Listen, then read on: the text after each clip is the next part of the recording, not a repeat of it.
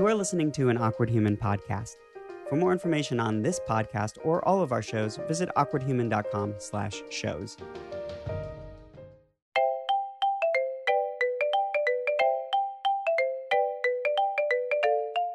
Birds do it, bees do it, even educated fleas do it.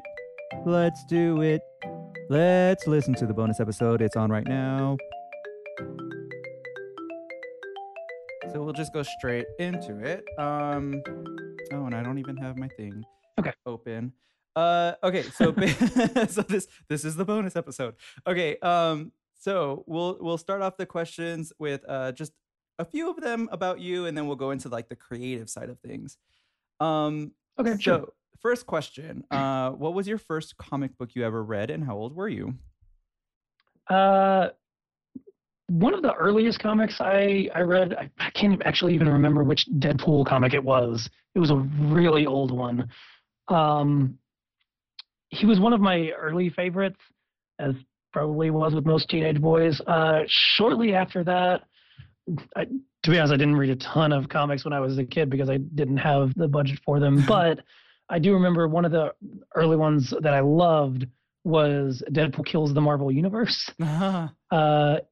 It's a non-canon standalone story, but it features Deadpool literally killing every hero in the universe, in the Marvel Universe rather, before he crawls out of the comic and kills the artists that portray him, and then turns to the audience and says, "You're next," or whatever. And that kind of dives into his madness.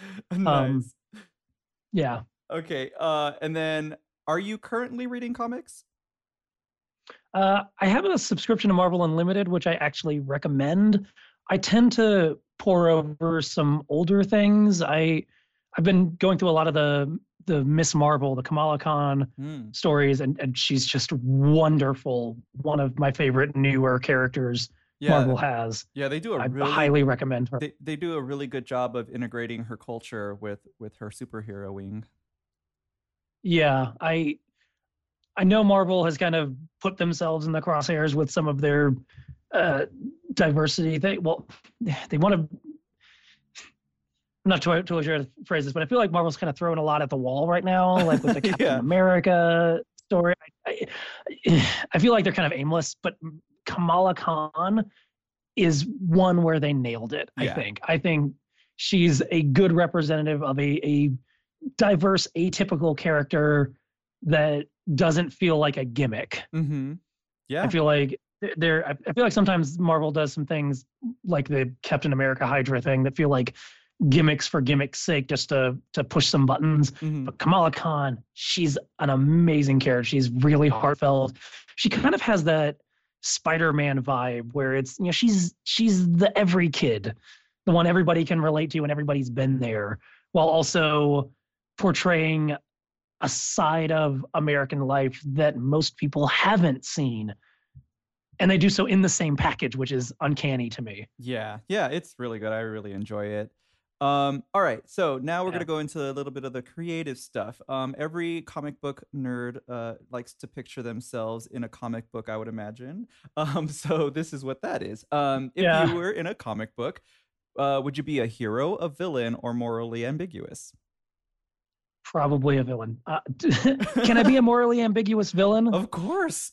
I'm sure it's evident from how much I'm talking about Thanos, but I kind of love the villains who have a point, who you look at them and you go, I can kind of see where you're coming from. And I also really love the theatrical villains. If I could be in a comic book and I don't actually want to kill people, but if I was going to play the character, I'd love to just chew on one of those characters. I don't know if this is the place for plugs or anything, but I do an audio drama where I get to play a character like that. He's kind of an elder god who likes killing people because he just finds it fun. And it's an art for him. And I really love those characters. I love villains. I love a good villain. It's hard to find them, I think. Yeah. Outside of Batman stories, really. Oh, yeah. That's exactly who I was thinking about was Batman. Yeah. Okay. Yeah, Batman has a ton of great villains. He really does. Most other stories, yeah. So. All right. So, would you have superpowers?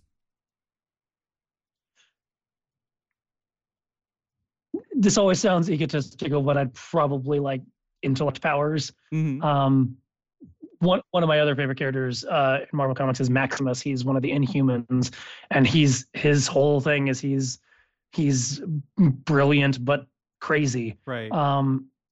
I like the villains who can kind of see several steps ahead, because those are the guys who you could punch them, but they're too smart to let you punch them. Mm-hmm. You know, you can have a guy who can punch through walls or fly or is indestructible, but a smart supervillain who is ahead of the heroes, who's always thinking 10 steps ahead, that one, you can't counteract that by being stronger or finding their metaphorical kryptonite. You have to rise to their level of intelligence. I think if I had to pick one power, it would probably be super intelligence. Nice. And if I could get two, probably flying. We will accept both those answers. So these superpowers, do you think that it would be like you were born with them, or how do you come about these powers? It's interesting because I think that a lot of comics tend to treat super genius as something that's just inherent. Mm-hmm. You see that in everything from Thanos to Reed Richards. It's, oh, well, he has a superpower. It's being really smart. But that's sort of not how it works in real life. Most geniuses work their ass off for it. Mm-hmm. So, I mean, obviously it's a comic book, so you have to have something that that gives them an edge. I could see, you know, like a genetic mutation or something, kind of like Professor X has. But I'd also sort of expect that, you know, if I got to be a villain, I'd like to be one that had an edge maybe, but still constantly learns and absorbs and plans and theorizes to get that super intelligence. Mm-hmm. You know, it's something that you have to practice, even if you're a supervillain. Or maybe not. Maybe comics are just throw out all the rules. That does seem to be their thing. This is your comic. You do it the way you want. I'm gonna work for my super intelligence. Okay. And then this I like to ask because we're not there yet. Sorry, I skipped ahead. Would you be a solo villain or would you be like on a squad? I think if you're gonna be a super intelligent villain, you gotta have people working with you. Mm-hmm. There's just too much to get done in one day to work solo. But also you got to have someone else to bounce ideas off of, and you got to have someone to grandstand in front of. You know, what good is a monologue in your lair if you don't have an audience for you? Yes. So, I mean, I think you've got to have. I will say, with my obsession with Thanos, in the Infinity Gauntlet storyline, he had one toady that listened to him. It was boring.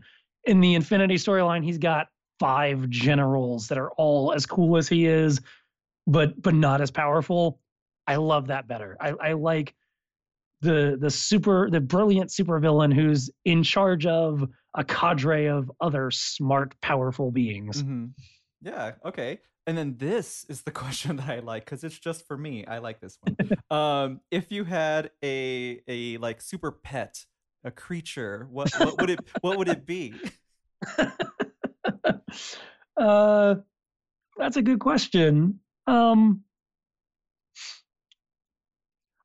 I feel like it would have to be something I could ride. Okay. If I'm gonna choose a super pet, I don't know, maybe like a giant tiger or something.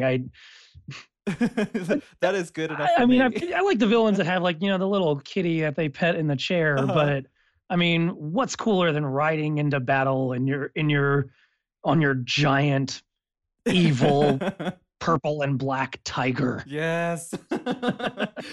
Okay, so you're a comic book character. Which comic book artist do you think would give you your definitive look?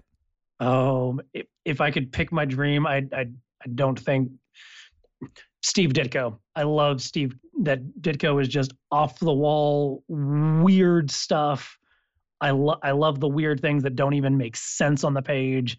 I may end up looking like a geometric shape that doesn't exist, but I'd be fine with that if Steve Ditko could draw me. Nice. And then which writer do you think would give you your best story or get you down as a character? Ooh. Hickman. Okay. I know he's kind of controversial, but I like that Hickman's Avengers runs recently that actually led up to Secret Wars. Jonathan Hickman, excuse me. Mhm. He kind of did a lot of the super grand scale existential, like psychological threats on top of grandiose villains. You know, the entire reason the Marvel universe collapsed and got reset is because parallel universes were colliding and you could either destroy one to save the other or destroy both. I'm like, that's a really cool, like, Kobayashi Maru type scenario. Mm-hmm. Like, you know what? Take me as a scary villain and put me in a scenario where the heroes have no good choices. that would be really cool. Yeah. Okay. And then this final one, if you can, describe a story or a run that you might go through. That is tough. I feel like I need Hickman for this one because I'm not good enough to come up with a story like that off the top of my head. Probably something with family drama because I can just chew all over that. You know, fighting brothers and sisters to take over the universe. Nice. Or something. I'll take that as an answer. Yeah. Okay, that's it. You did it. Awesome. Thank you.